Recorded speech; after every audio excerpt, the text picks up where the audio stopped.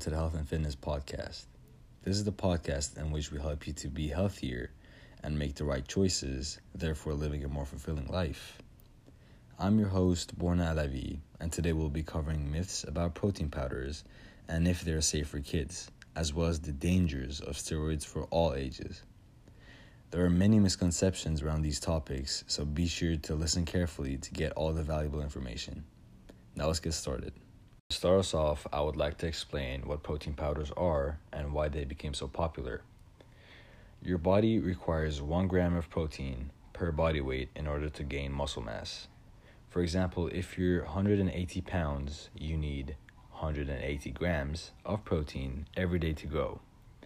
When bodybuilders and athletes added more muscle mass and got heavier, they found it quite difficult to eat that much food every day without feeling ill or adding some body fat.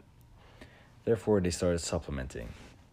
They would have their main meals as their main source of protein and nutrition, and they would supplement protein powder on the side between meals, either before or after their workouts, if required.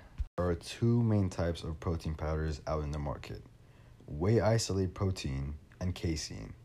Whey isolate is a protein powder that is made from milk and other dairy products. Your body absorbs this protein in quickly, therefore it is best to be taken before, during, or after your workout for best results. Casein, on the other hand, is also a dairy-based powder, but it is slow digestive protein, therefore it is usually taken before sleep for best results. As protein powders became more popular over time, people started to get lazy with their diets and started to rely more on protein powder as their main source of protein and nutrients, which is wrong since protein powders are made to be supplemented. They should never replace your main meals.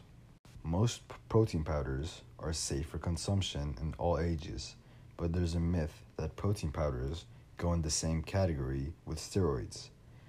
I experienced this the first time I wanted to get a protein powder. My parents thought that protein powder was steroids and that it would harm my body. Protein powders have 0 to no side effects, while only some of the side effects of steroids are acne, blurred vision, difficulty sleeping, high blood pressure, increase in appetite, resulting to weight gain. Most anabolic steroid tablets present definite risk of permanent liver damage and liver cancer. Steroids are hormones that your body produces naturally, but when a person takes steroids, they're considered not natural. There are rules in nearly all professional sports that no one is allowed to take steroids because it is not fair for the other competitors, since steroids can enhance your physical capabilities. For more information on why people take steroids and are willing to take these risks, you can check out our episode in which we interviewed Ronnie Coleman, one of the best, if not the best, bodybuilders of all time. To sum up, protein powders are safe for kids since they're considered food. On the other hand, steroids are very dangerous for kids and even adults since they're not food. They're hormones that are injected into your body. At the end of the day, if you want to get a protein powder for yourself or for your kid, make sure it is used as a supplement and it would not replace your meals.